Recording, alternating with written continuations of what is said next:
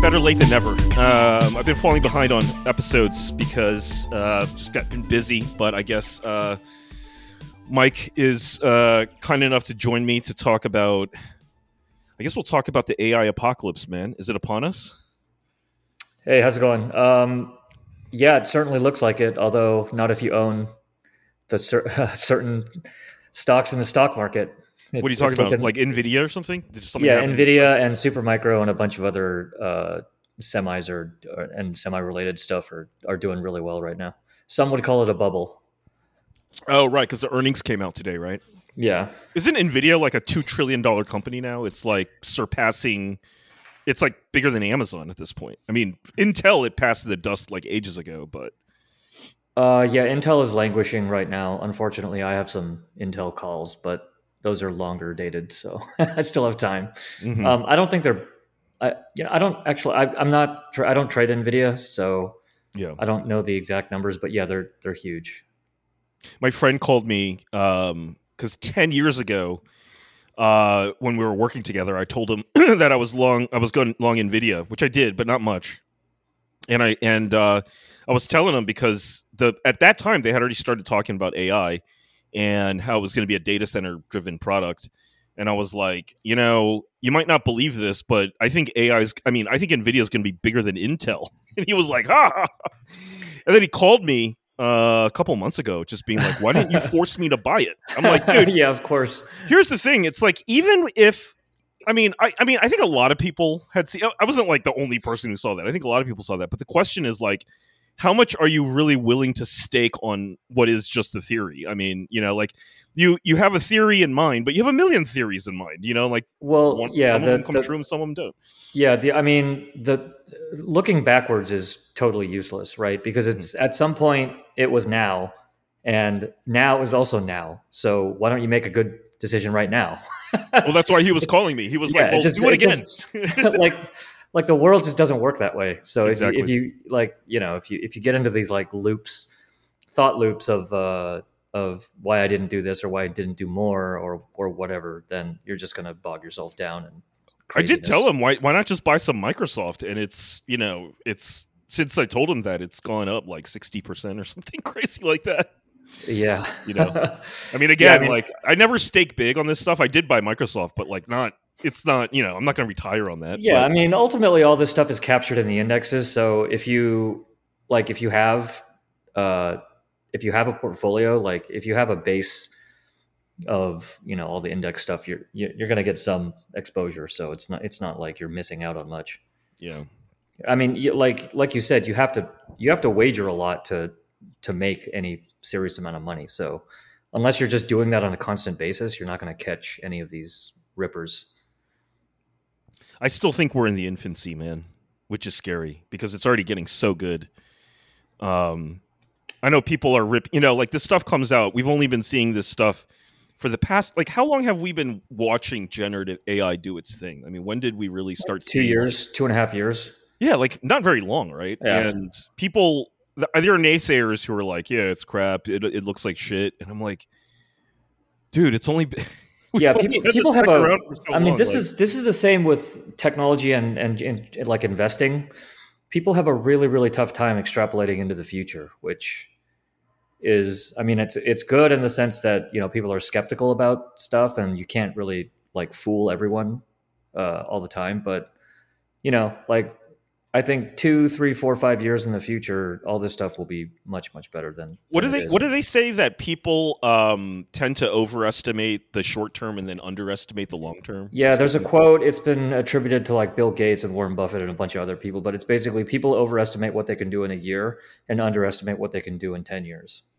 That's probably related to the nonlinear sort of exponential growth type, properties of this stuff where it looks like nothing. It's like minuscule in the early stages, but then it just zooms. Suddenly you catch it late, and you're watching this thing just explode. And I feel like AI is probably, most we've only been talking seriously about it in the mainstream for like just a few years now, but like AI as a field, I mean, all these things that are fueling the deep learning algorithms and stuff are not new. I mean, they right like hasn't this stuff been around since like so like the like 60s or 70s? These yeah, like concepts anyway. neural networks and cognitive science and all this stuff has been around since the 70s. Yeah, like perceptrons or whatever that thing was called. I mean, yeah, they've like had working mock-ups of this stuff, but they just never had the hardware to implement it at scale like we see now, right? yeah, so like the school that I went to had a cognitive science department back when I went to school, and they were already doing this stuff just at a very low level, at a very rudimentary level with the Pentium and digital alpha class stuff that was out at the time.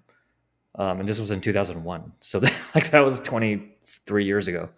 So yeah, it's been around forever. I mean, yeah, you're just running this stuff on a few desktop workstations at like a college computer lab, and now we're doing it with like industrial scale. Yeah, stuff with custom silicon. Like it's the GPUs are like just insanely powerful, and then also one thing that people don't usually think about is the networking involved. Like the networking infrastructure that connects all this stuff is insanely fast too. It's like beyond human comprehension how fast it is. Right. It is scary, man, because I saw a thread the other day. So this thing called Sora just came out by OpenAI, which a lot of people are talking about. It's this generative AI for video. Yeah. And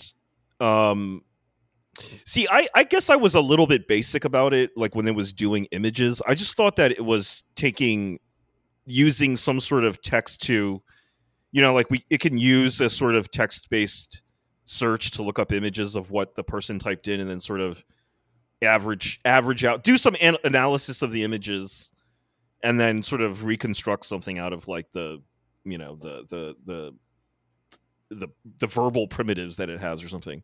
Right. But then someone described how Sora works, and I'm like, wait, this thing is kind of like it's using like if you type something like, I want to see a woman blowing out her candles on her birthday cake or whatever, like it is breaking that part into concepts, sussing out the nouns and the objects that are there, sussing out the verbs, and then creating like a 3-dimensional matrix of like what are essentially voxels.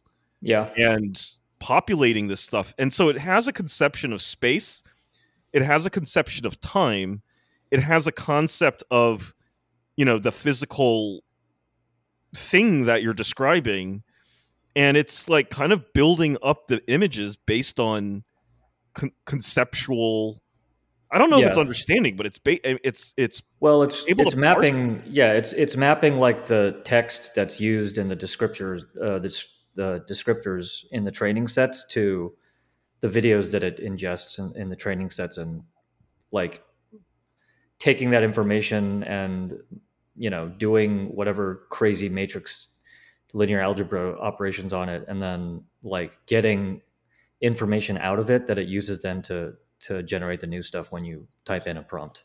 Yeah, and then it had this really weird thing that said essentially it works similar to the image generators, which I had no idea this is how it works, but it essentially starts with white noise and then uses a sort of like a cumulative denoiser to it gets closer and closer and closer to the end result. Yes, and that's really weird. It seems like it's running counter to like the law of entropy. Like it's sort of doing like the reverse of entropy or something.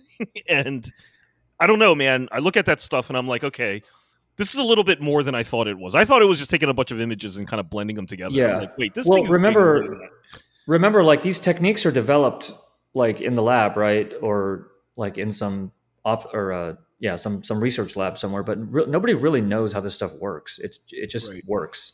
So it, like, if you read I'm not an expert, by the way.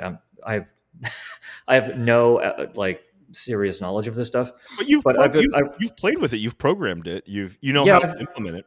Yeah, I mean, I've played with the stuff that other people have produced, though. Like like the fine tuning. But you're telling me you didn't create these neural networks from scratch? You're using existing. I did like small ones. You can use the libraries to create small ones and like create toy models and train them to do interesting stuff. But it's, the difference between somebody like me who's like doing this to get a basic understanding of how it works, and like a research lab is just it's mainly like the amount of hardware that they use, and the obviously the people who really fundamentally understand what how to put all these pieces together to do stuff. So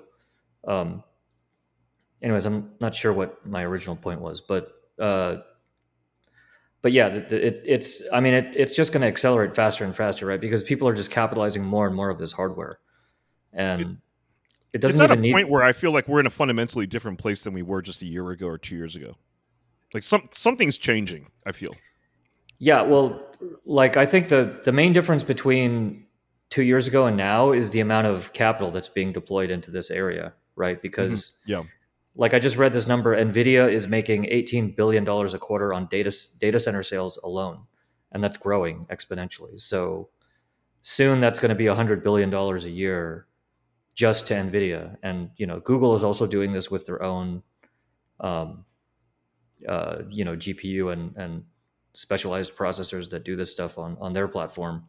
And now you've got the state, or all the states around the world are labeling this like to have national security implications, and so they're throwing the weight of the government behind this stuff now, right?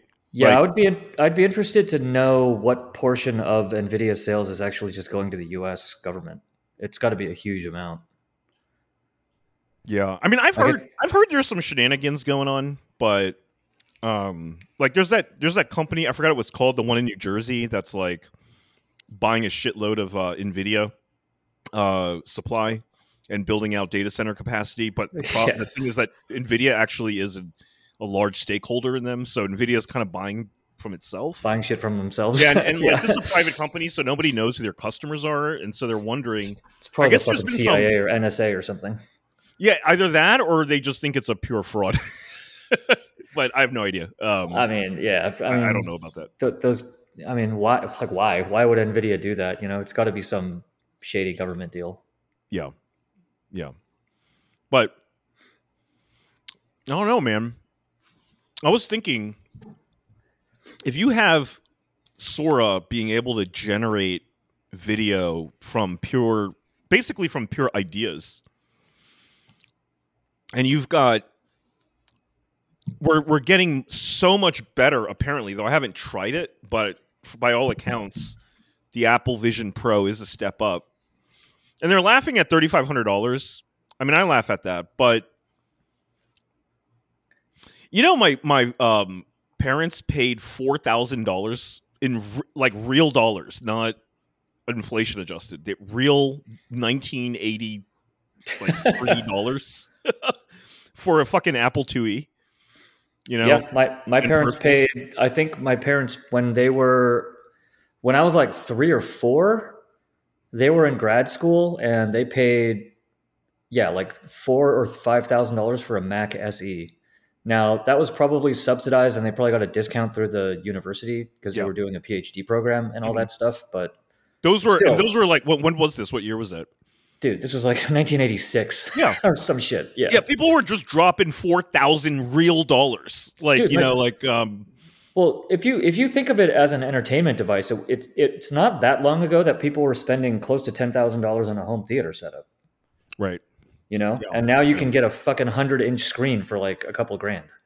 So it's and you don't need like 20 speakers. You just need like a couple of speaker bars. Yeah, I guess I was surprised at the level of media incredulity at $3,500 because I'm like, you realize like a high-end smartphone still in the $1,500 range? Yeah, I mean, dude, phone. People buy 6-figure cars like it's nothing. Right, like right. This shit is not that expensive. $3,500 is not much, I think, for this, but but it's going to come down. I mean, the price will come down anyway, right? I mean, I think they've anchored the top end at that point, and then they'll work their way down with the SE models or the non-pro models or what. I mean, that's just how Apple does it, right? Right. Like they anchor a price for the pro version. Now, I think that the difference this time is they came out with the Pro first. That usually, I don't think that usually happens. It usually happens further down the line. But I think they just went because they had to. Like, you can't afford this shit otherwise.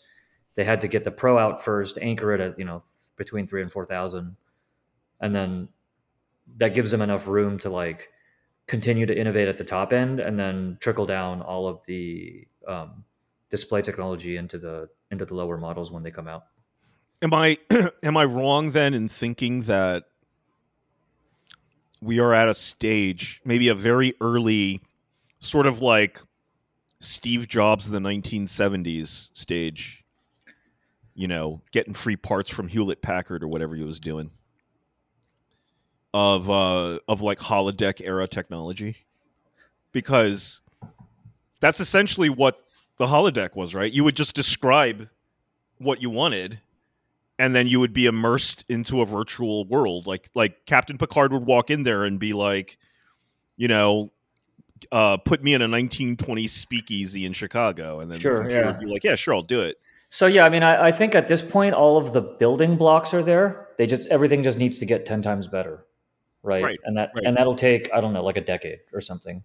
But I feel like we're past the point where I think we could be pretty confident that the necessary pieces are already there in terms of like sketching out like what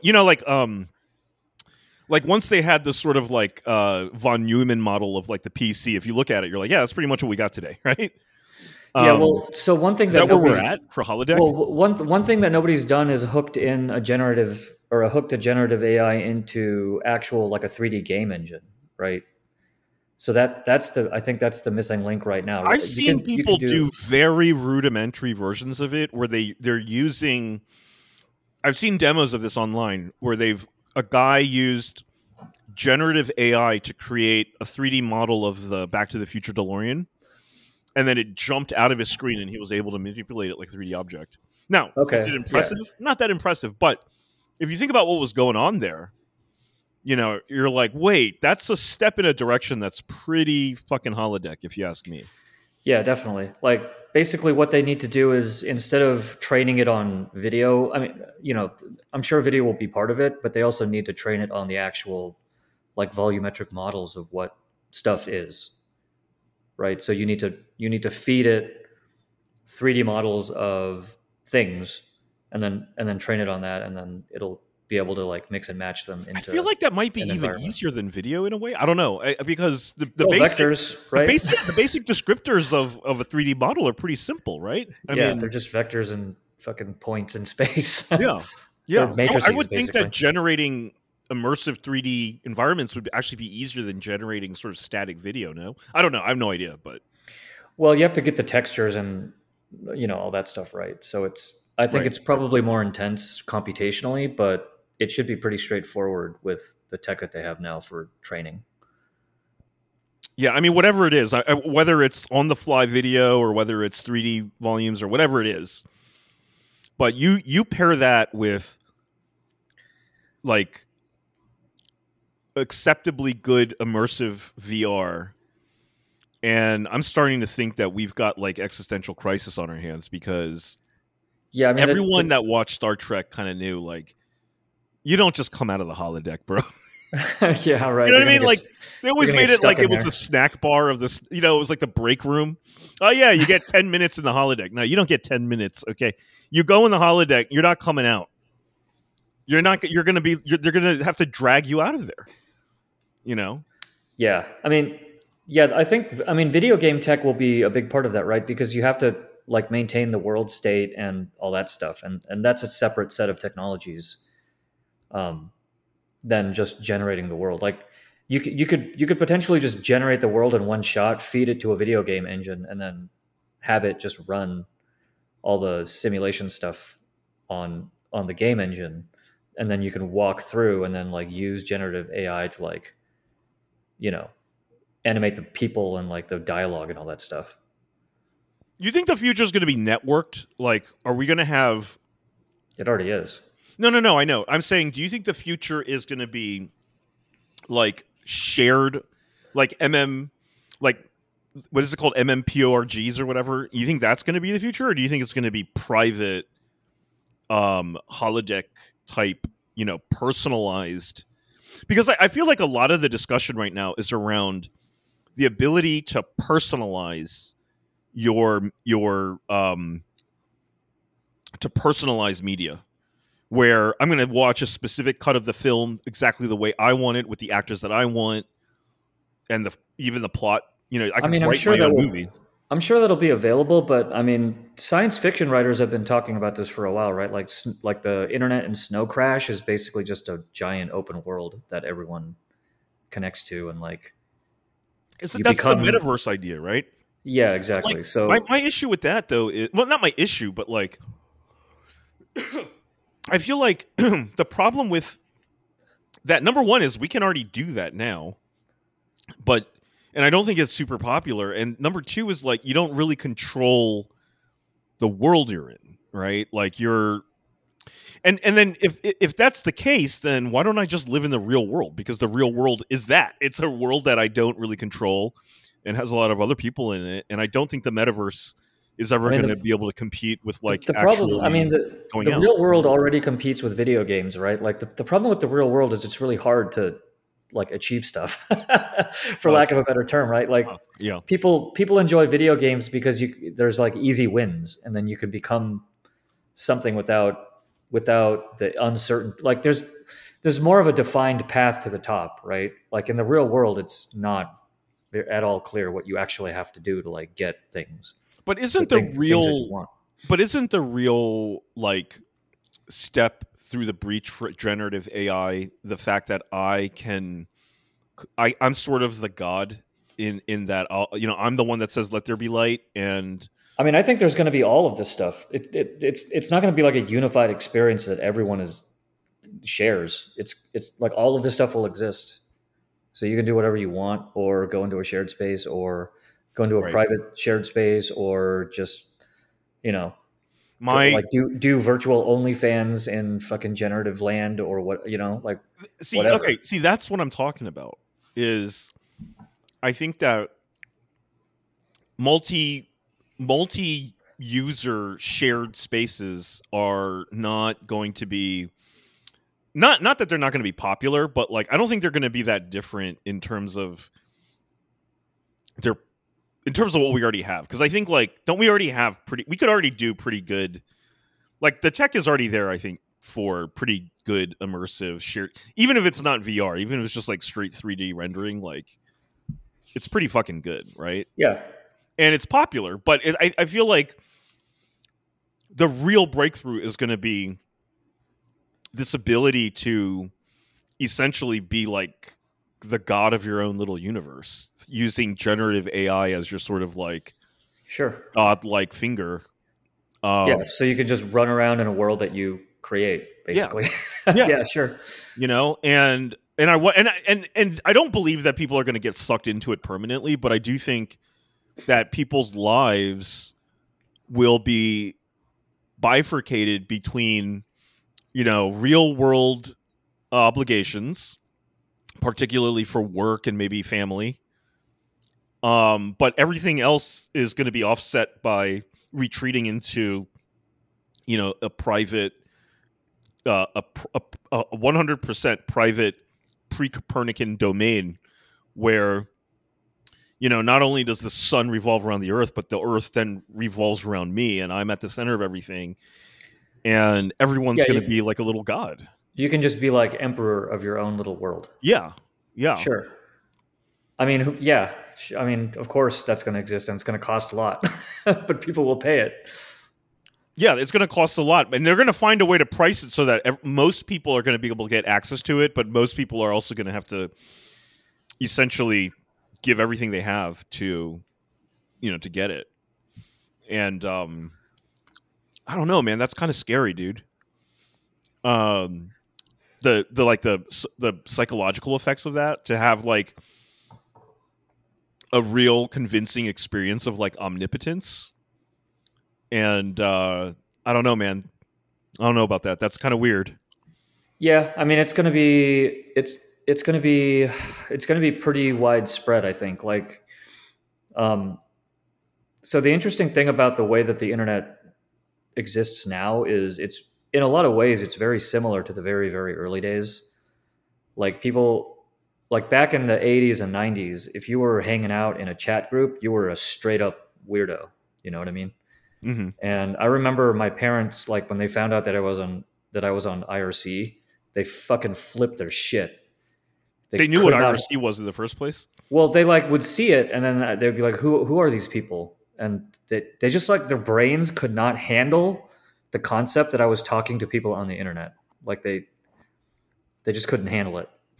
So, you know, but I was old enough that it you know they couldn't stop me.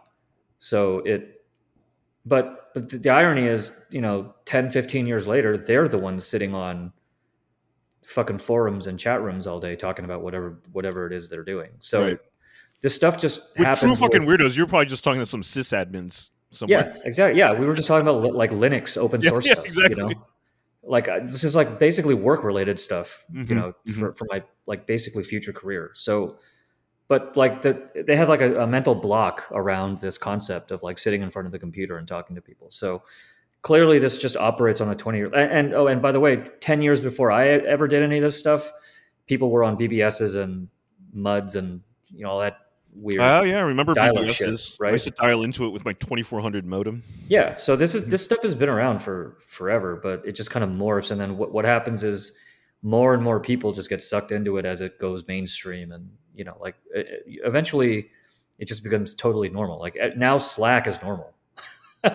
You know, like this was not normal. Like even 10 years ago. Yeah, people did not just hang out in a chat room all day at work. Yeah, like sending emojis to each other, like that was highly abnormal. Yeah, video conference meetings and stuff like that, or at home.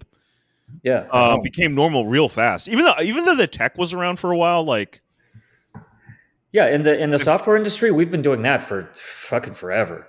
Like going on virtual meetings and video chats and screen sharing and all that shit. Because it started out as like a technical thing, right? Like a bunch of sysadmins like sprinkled throughout the country would collaborate like this to solve technical problems or like respond to emergencies or whatever, because like you can't, like it's very rare to get a technical team, even back in the day, all in one room. Like it took a serious amount of effort. Like I remember flying, like being in war rooms where we're trying to figure some problem out, and they would literally fly people from all around the country to sit in a conference room together. Yeah. So, you know, that was like 10% of the time, but 90% of the time, everyone was just at home. So the stuff is, yeah, like all these modalities are just going mainstream at a crazy rapid rate now. Yeah, and the generative AI stuff specifically is explode. Like every time it comes out, I feel like it's making the world is paying attention to it in a way that I haven't seen the world pay attention to a technology in quite the same level of intensity. Yeah, it's probably around the same level of mass hype as like the web browser. Like when Netscape first came out, I think it's even more. If you ask maybe me. more. Yeah, I wouldn't disagree with that. In terms of like how many different types of people, in terms of like their expertise, are trying to weigh in on this and being like, okay, what does this mean for politics? Right. What does it mean for defense? What does it mean for philosophy, anthropology, all that stuff? Like everyone has something to say about it, because I think this is the first time, and in a way that web browsers didn't, this is starting to encroach on what we thought was I think maybe the main territory. The main difference between I was pretty young when the web browser came out, so I don't remember it quite that well or very well, but I think the main difference is the web browser and all the stuff that they built to be used with the web browser took more than 10 years to really like get to the point of being impressive, right? At first it was just I remember when I was in college we had you could actually get Mosaic. I think that was the first browser. And it sucked. Yeah. It was pretty rudimentary. Yeah. Like you could load yahoo.com and like some Gopher sites and that was it. Mm-hmm. But like I'm trying to remember the next thing. Like broadband came, but that was just like faster dial-up. So people were already used to the concept of what was big? MP3.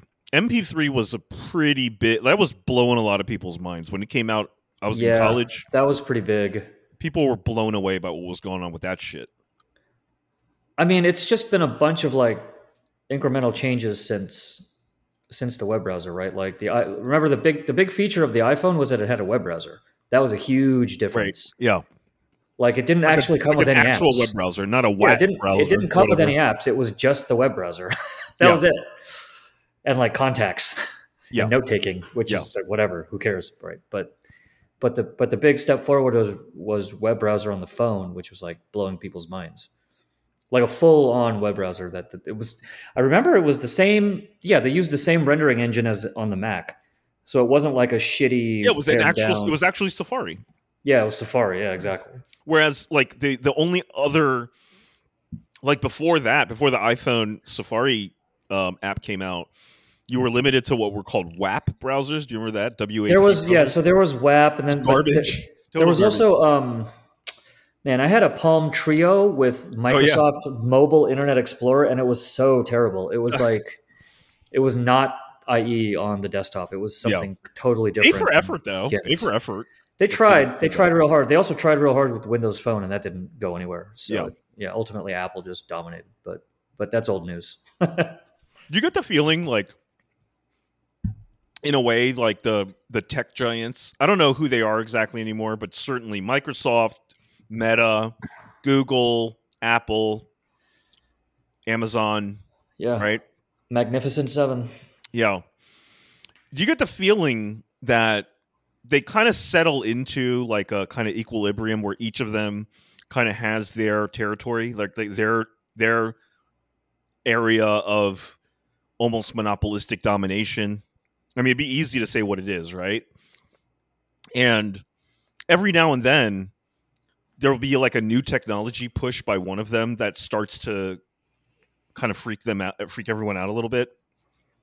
And you get into like a warring states era because like I wonder if it happened with social media, it happened with web search. It's happened with every major step forward, I think. Yeah, and then they settle into some equilibrium, right? Where each of them are like, okay, well, as long as I've got my basic like monopoly over search, then I'm fine. But then AI comes out in a big way via, I guess, essentially Microsoft, right? Like OpenAI being essentially a subsidiary of Microsoft.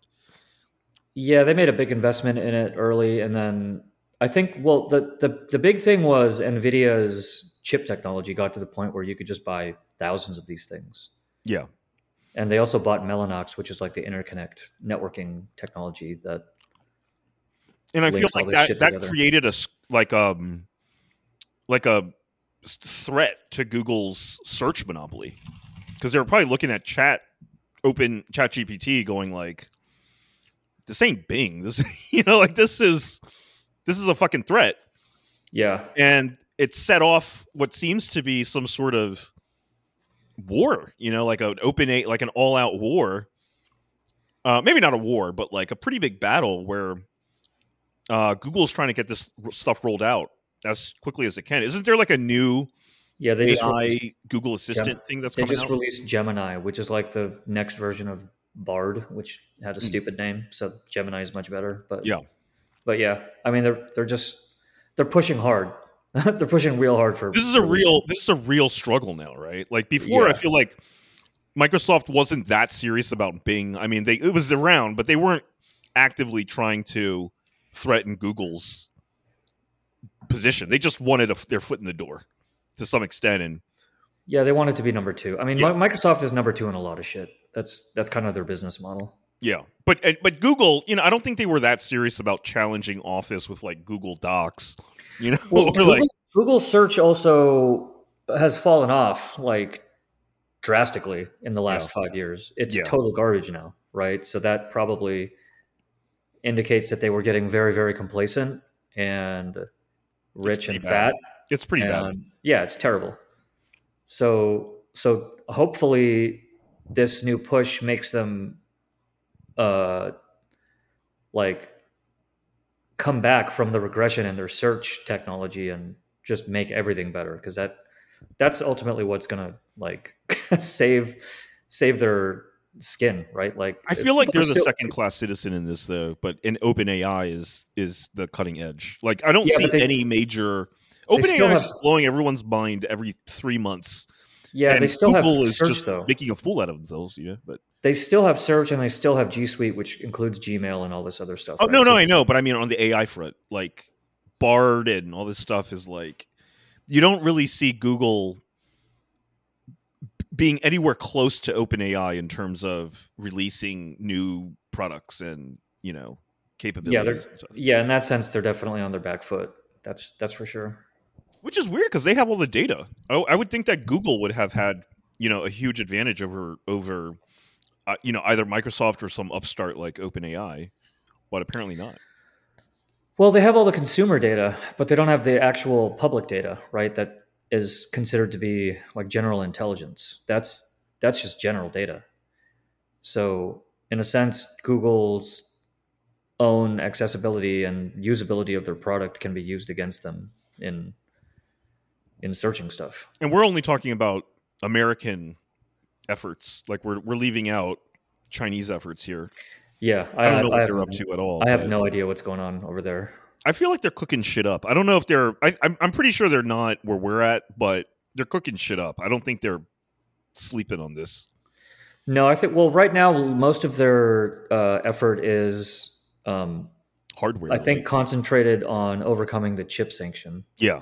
So whether that's actual engineering or just evading sanctions one way or another, like that's a tremendous amount of efforts being spent Yeah. just to get to the baseline they need for silicon. Yeah, but they've got massive amounts of data. Yeah, I mean, either way, like The training data. yeah, either way, the companies that are gonna serve China are only they will be able to serve the Chinese market. Like nobody else is going to be able to go in. So they're guaranteed a success in China, which is not exactly small. So they have the money and they have the market. It's just a question of like how long is it going to take them to like actually get to the point of like feature parity or whatever with the US efforts. Doesn't this feel kind of like scripted almost? Like doesn't it kind of feel like the everyone world is knows actually going along sci-fi? Yeah, everyone knows we went through the fucking wormhole in like 2012, right? So everything that's happened since then has just been a weird sci-fi crazy tangent. What happened in 2012? Or are you just putting an No, estimate? I'm just kidding. But like you're saying, like somewhere along the way, like it seems like we've gone off into a sci-fi tangent. Yeah, like remember that? What was it? The Aztec calendar or whatever. The world ends in 2012 and a new one begins. Oh yeah, okay, some shit like that. Right. So clearly something happened, and now we're just in like sci-fi land, and we're just accelerating into this crazy fucking universe of madness. Yeah, I mean, it just seems like I don't know. Just thinking about how this Sora thing comes out, and then the Apple Vision Pro comes out, I'm just like, dude, we're definitely setting the stage for some really fucking weird future. I cannot tell how, but the question is there going to be a utopian element to this, or do you think it's all dystopia? Obviously, it's not going to be either just one or the other, but I do feel like people's attitudes about it, at least those who like think about, like have strong opinions about it, I think some are in a just like a total dystopian outlook, and they just resist this tech at all costs and just say this is a horrible mistake. I can't believe we're doing this. But then others, I think, have this irrationally optimistic view to say, like, why would you ever say no to this stuff? Like, why would you ever question this stuff? And I got to think it's kind of both, right? Like, there's gonna be both utopian and dystopian elements to what's going on. I mean, it's Tale of Two Cities, best of times, worst of times. I mean, Ready Player One was kind of had themes around this idea, right? Like you have this utopian virtual world where people are, having the time of their lives, but really they're living in a shithole, like dystopia. Yeah. So it's, I don't know. I mean, this is happening in the backdrop of like crazy economics and wealth inequality and all this stuff that we all know about. So it's definitely going in that direction, I think. I don't know. So the question though, is this all priced in, or do you think there's still? Do you think there's still? You know what I mean? I mean, dude, nothing is ever priced in. That's why the stock market changes every day. I mean, I don't know. Like, one thing that is concerning is how much power and wealth these companies at the top are going to just continue to amass. Yeah. I mean, we're definitely getting into the, like, speaking of sci-fi, we're getting into like the Wayland Yutani Exactly kind of shit, right? Yeah. Where these companies are so incredibly powerful and huge that they're like already starting to fucking make spacecraft and stuff. They're gonna exceed any state, any nation state in terms of like capital and power. Yeah, they're gonna be bigger than governments. Yeah, I mean the U.S. is already to a degree, Yeah, you might know more about this, but I mean I heard that the antitrust people in the U.S. government are just failing over and over and over to like bring any kind of account to these market leaders. Well, yeah, I mean there's no competition in tech as far as I can tell. I mean, not really. I mean, all of these big, those Magnificent Seven or whatever, they're all fucking monopolists. Yeah. And Google, I'm not sure like splitting it up was necessarily the right idea. I don't know if necessarily splitting Google up into baby Googles is going to do us much good, but there wasn't even a real attempt to rein in the power of these companies. They just went with it. And then, I don't know. The most the government really has any interest in with is just like, hey, whatever power you're able to amass, share it with me. Yeah, I wonder really how much what the government seems to want. The government seems to have its own agenda. I wonder how much of this lack of ability to enforce any kind of antitrust is related to the fact that all of these companies are public and so many people have retirement accounts with money invested in these companies.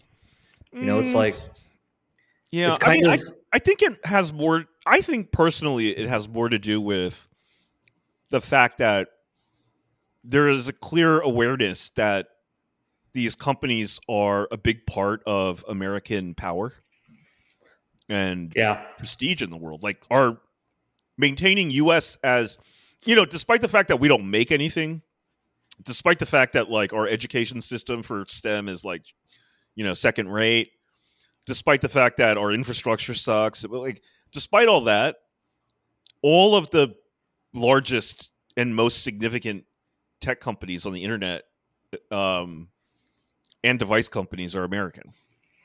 And I think there was a wide recognition. Like, for example, like I think about this all the time where like, do you remember, I think it was in it was around towards the end of Steve Jobs' life. He was already like sick at that time.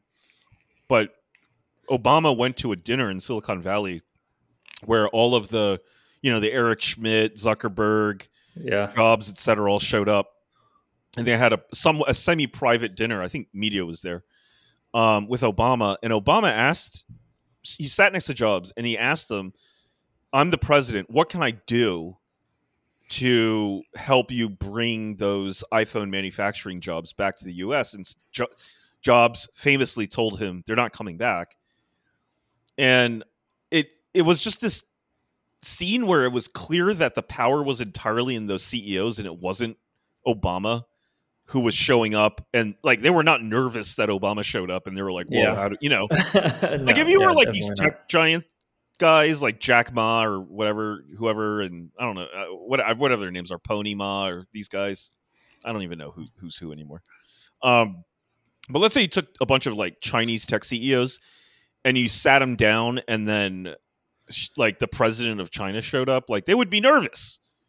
Yeah, they would be like, the power dynamic would be different. That's for sure. Power dynamic would be different. But the U.S., they were just bullying him. Steve Jobs was like, "Shut the fuck up." He was like, "They're not coming back. Like, don't even ask. Don't be silly, Barack. Get out of here, Barack. Get out of here. Have your free dinner and shut the fuck up." And it was such a moment of like, the utter fecklessness and impotence of the government versus, these private companies. And it was kind of shitty, to be honest. The smart people out there saw that and just went triple levered NASDAQ all in. Yeah, that's true. Shit. But like, yeah, I don't know, man. I think about that, and I'm like, Wayland Yutani for sure, because when you put up the U.S. president against the CEOs of these companies, I mean, he's a nobody. It's weird when it comes to I that mean, stuff. like ultimately, he still has the power of executive order and all that stuff. But if you were to hurt these companies, you're really just hurting America, essentially. Right? No, Right? exactly. Yeah. The strength of there's what I'm saying. Yeah, it's exactly what you're saying. I feel like there's a recognition that you don't fuck with Google, you don't fuck with Apple. Those are the pillars of America now. They're the goose that lay the golden eggs. Yeah, you don't the geese. split your fucking columns apart and hope that it still keeps the whole structure up. You don't fuck with it. You just let it be. I think that's why there's no antitrust. There's no interference. I mean, among many other reasons, but like, I think the primary reason is that we've come to realize that these tech giants are the economic foundation of American preeminence, and without them, we would be like Europe. We would be, and also back in the Microsoft days, there was no China tech scene, right? So there was no potential adversary with a technology industry of their own. So gimping or attempting to gimp Microsoft had no real consequence outside of the United States. Right, because they were still seeing this as like, okay, how do we foster faster development within our tech industry? Yeah, and maybe I mean it worked out this way. I doubt anyone had like the prescience to know this, but like gimping Microsoft even just a little bit was critical in like bringing the rest of the tech industry up to speed. Like all of the other players, like Google, Amazon, etc. They all came in the wake of Microsoft being taken down a peg, even though they didn't use their leverage as the operating system maker to just fucking destroy everyone else. Yeah. Because Microsoft would have just straight up evaporated all these other companies if they could. Yeah, they would just be like, you can't go to them. yeah, basically. In the new Windows version, you're not allowed to type Google. It doesn't work. Yeah, you just can't do that. Sorry, bro. It doesn't work.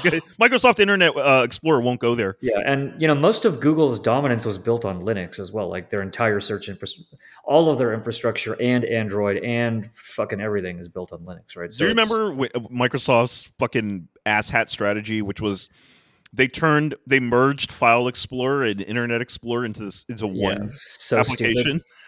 So confusing. Garbage. And they were like, it makes total sense. This is innovation. Microsoft is like they've long been known in the tech industry as like just the garbage software company. And it's still kind of true. Yeah. All of their good stuff has been like purchased through acquisition or mergers or investments or whatever. So they've just been able to do the financial side of things so well that they're just this fucking behemoth now. They swap places with Apple and whoever as number one all the time now. So it's crazy that they're still around and so big, but whatever. Their stock is doing very well. Yeah, they're way smarter than I am. That's for sure. Yeah. Well, they got the new CEO. I think he's actually pretty good. And I feel like he actually has control. I don't think it's Bill Gates in the background. I think he's actually in control of that shit's way. Yeah. I mean, dude, I don't think Bill Gates had much influence when Ballmer was CEO. Oh, really? Like, I don't. I think he checked out a long time ago. Yeah. Yeah. I mean, because they're legit. I mean, they're making smart ass investments. I mean, OpenAI was a genius fucking investment. Sure was. Yep.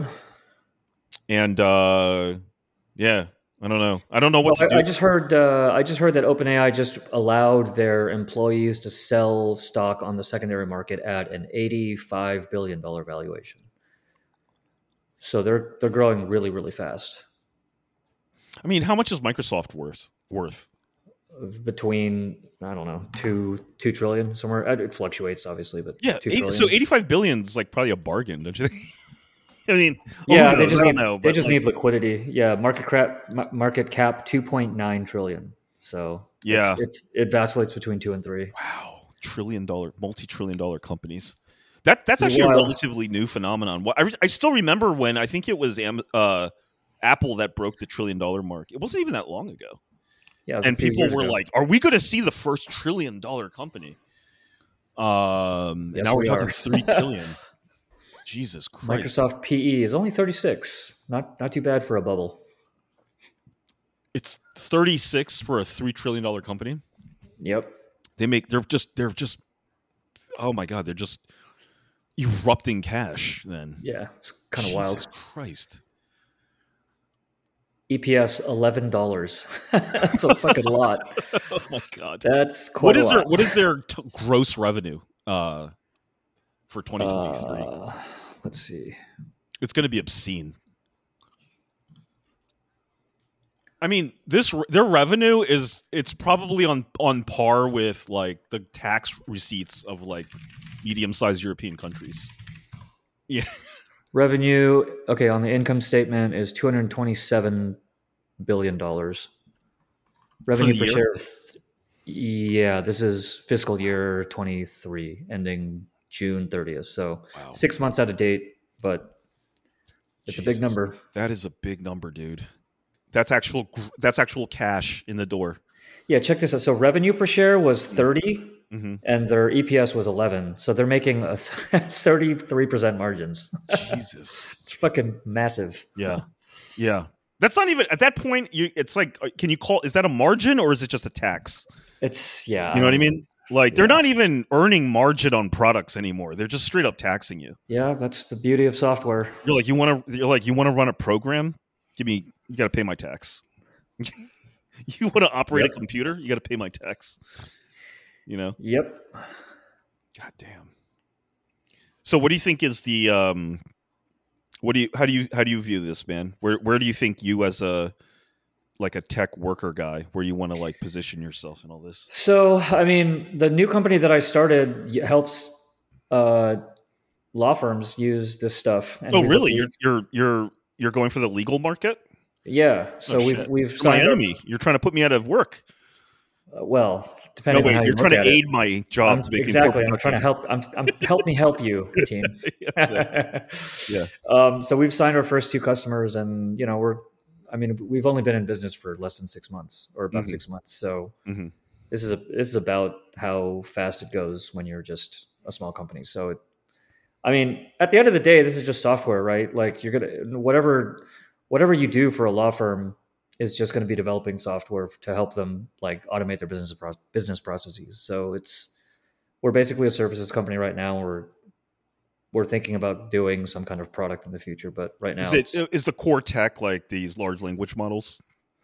Yeah, we're using LLMs, but also just like traditional information retrieval and search and hooking into like Westlaw and LexisNexis and all this other stuff. So we're just like helping them be smarter technically.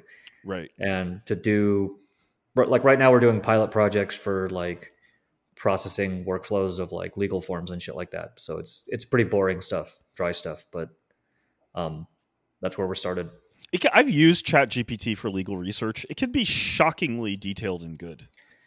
Yeah, so like we don't like use the ChatGPT interface. We use the APIs and like develop software that actually handles the data directly and like uses the APIs to like find errors in, like forms and like inconsistencies and stuff. What do the APIs let you do? What kind of functionality does it give you? So you can just programmatically send in prompts and data and documents and like tell it to do things, basically. Okay. So everything you would do in the interface, we can just do that 1,000 times faster with 1,000 times more on the back end with more data. Is that like a paid for thing? You got to pay for it to access? Yeah, for sure. Is that their main source of revenue? Is their main source of revenue? Yep. Wow. Maybe so 85 billion. I wouldn't sell at 85 billion. Well, I'd be holding on to the that. Employees. Yeah, they don't have to sell, but they also do need they need to buy houses or whatever, right? Because they're all young people. So you got to you swap the stock for some real estate. It's probably a good trade. Wow. So, I'm going to be out of a job pretty soon, I think. Well, dude, you're like on the cut. Dude, these fucking law firm partners that we talk to, they're old as fuck and they don't know what's going on, right? Like the people that we're interfacing with are the younger guys and gals inside of the law firm that like are scared and they want to grab opportunity and say, okay, let's do some pilot projects to like see where we can actually use this stuff so that we're not like run over by, either as an individual associate or partner or as a firm by a Yeah. bigger firm that can leverage all this shit better. I'll give Right. you And I'll give you an it's, example of where I could think it could, something like, LLM type functionality could really help is like, on the financial side, you get these like incredibly, they're really not that complicated, but you get these like structured finance deals, and you've got multiple classes of investors, and you've got yeah. multiple types of investment assets that these vehicles are investing in. You've got multiple kinds of waterfalls and exceptions, and stuff like this, and it's all tightly drafted, meaning like the beauty of these documents are that like they're very precise with their wording, right? So Yeah. when they say like when they refer to an account, they use the specific name of the account. When they refer to the interest payments or the principal payments that come in, they're very careful about using the right term, because they're Yeah. essentially like writing the rule book for like an elaborate financial game. Yeah. And I feel like an LLM would just crush that, because I've been Yeah. reviewing a You lot could of you these could be like, deals. yo, like look at this securities agreement and draw me a fucking flowchart. Yeah, exactly. Or whatever, Yeah, right? draw me a flowchart of the cash. Yeah, and make sure you get all the exceptions and all the Yeah, all the stipulations of every single clause in yeah, here. and then I can ask it questions. Yeah, And like I'd what be like, happens? who gets paid first in this? Yeah, Like, like what does this happens class if of investors get paid before that? And it should be able to answer pretty easily, I would think. And dude, that would just fucking it could rip through these agreements. These are like 300-page agreements, yeah and I have to only someone who has quite a bit of experience with this stuff is going to know like how to parse through the agreement fairly quickly. yeah. But So otherwise, you're we're left with these clueless associates who are like reading this from page 1 to 300, and then still not yeah. knowing how it works. You Well, know? Teen, if you want to talk about this offline, I'm more than happy to discuss how we could potentially tackle this problem. But yeah, like so right now, it's this technology. So right now, this technology is limited in token length, which means it can only, and context size, which means it can only like comprehend so much data at once. Yeah. The new, which is like a that like that's a deal breaker, right? Like Mm-hmm. you can't throw a 300-page contract at it and have it Mm-hmm. understand and like give you coherent answers. Yeah. But the Google's new Gemini product is supposedly better at that, and it has some ridiculously large context size. So we're currently looking at that to like see where if that claim is actually true or what. Yeah. So Yeah. it's very interesting that they're like specifically trying to improve that at a pretty aggressively. So Yeah. it's good. It's good for it's a good sign. I Basically, feel like that would be because there's so many of these deals, and we should talk offline. But like, yeah, I mean, I've been neck deep in that shit for the past several months, and I just keep thinking to myself, this is already like these contracts already halfway to code. I mean, yeah, this isn't human readable English. yeah. It's legal code. This is legal code. It's structured like a computer program. It's structured exactly. You have a definition section. You incorporate other agreements by reference, like a library. Yeah. Whatever. And it's already halfway to code. I mean, I feel like a computer would just crush this. Yeah. So the good thing about the legal industry is it's gilded, right? You have to have a JD and a bar. Yeah.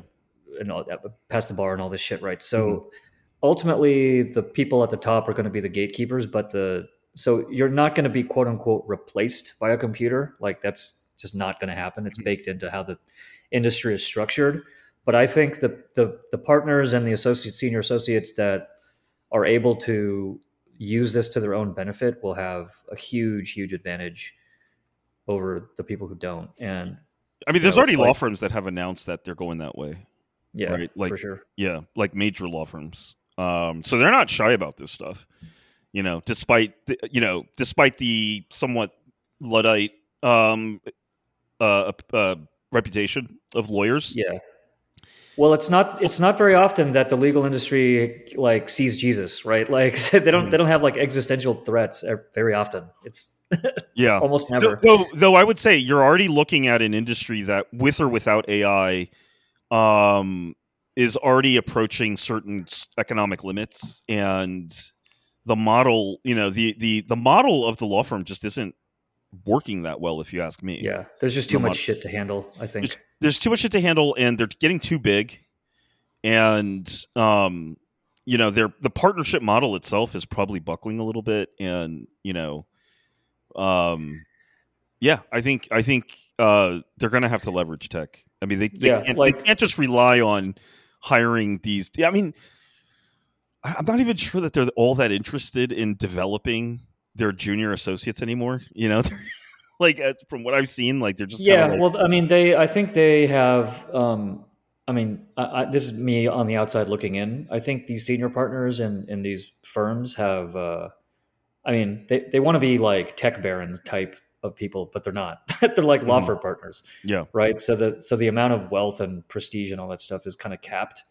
And if some technology shows up all of a sudden that allows them to be like tech moguls instead of law firm partners, they're gonna at least give it a shot. Right? Yeah, because lawyers are, as a class, it's like a clerical class. Yeah, and they're not. They can become at best high clerics, which is okay. It's not great. It's like no one plays D&D and is like, I'm going to be a cleric. Right, but if they can like level up to fucking, I don't know, mage level with the LLM, like or whatever, and like leverage, yes, like spellcaster, and like leverage the LLM to like quadruple their fucking status and wealth, like that would be great. Yeah, they're all about that. Yeah, exactly. And so the only downside is like this shit just moves slow in legal land, right? So it's enterprise sales, which is already a fucking slow process, but then now you're dealing with lawyers, which is it is slow. But I personally think that there are tailored products that you can make that they could deploy right now without any real structural changes. You know what I mean? Like you could get to, like, one thing that they do. They're you probably know this already, but there's like, there are a lot of like legal software vendors, and the law firms are really active in trying to, buy good software to, we're talking pretty simple tools, to be honest. But like my first day at a law firm, and they're just like crushing me with fucking apps, and I'm like, God damn, that's a lot of apps. Yeah, you use this app to do this app to do the other thing. Yeah, exactly. And I'm just saying they're buying a lot of shit, and they don't. I don't think people use much of it anyway. I think it's just probably not. They just load it up and no one ever touches it again. Well, it's IT spend, right? Like the thing with IT spend is generally it's structured like you either lose it or use it, or use it or lose it. Right. So they're just looking for shit to buy, basically. Yeah. And I think part of the problem is that these tools are they're not directly addressing the day-to-day work that we're doing. So that's what we're doing right now is actually like we obviously can't compete with like any of these giant software companies or vendors or even some of the other startups that have like a 10-year head start.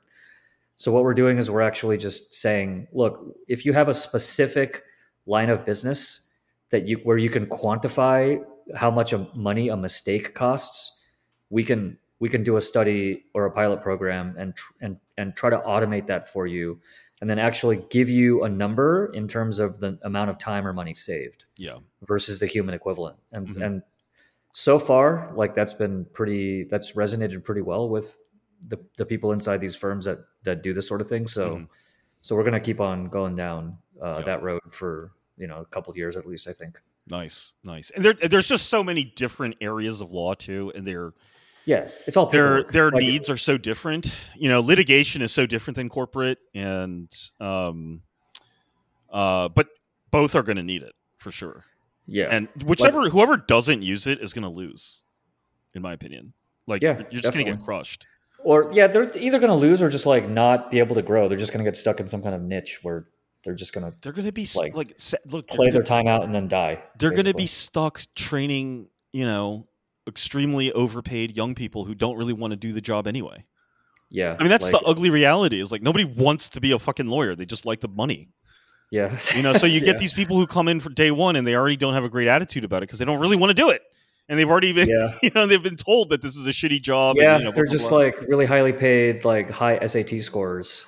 Yeah, exactly. And they think that, they think that they're hot shit, and you got to pay them.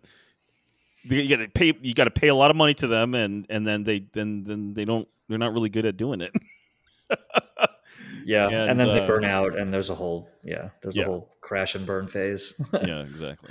Anyway, all right. This sounds like we should probably discuss it at some other point, but it's very interesting. Yeah.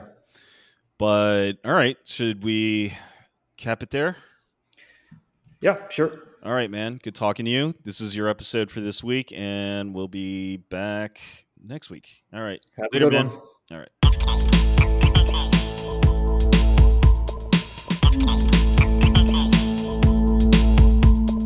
Thank you.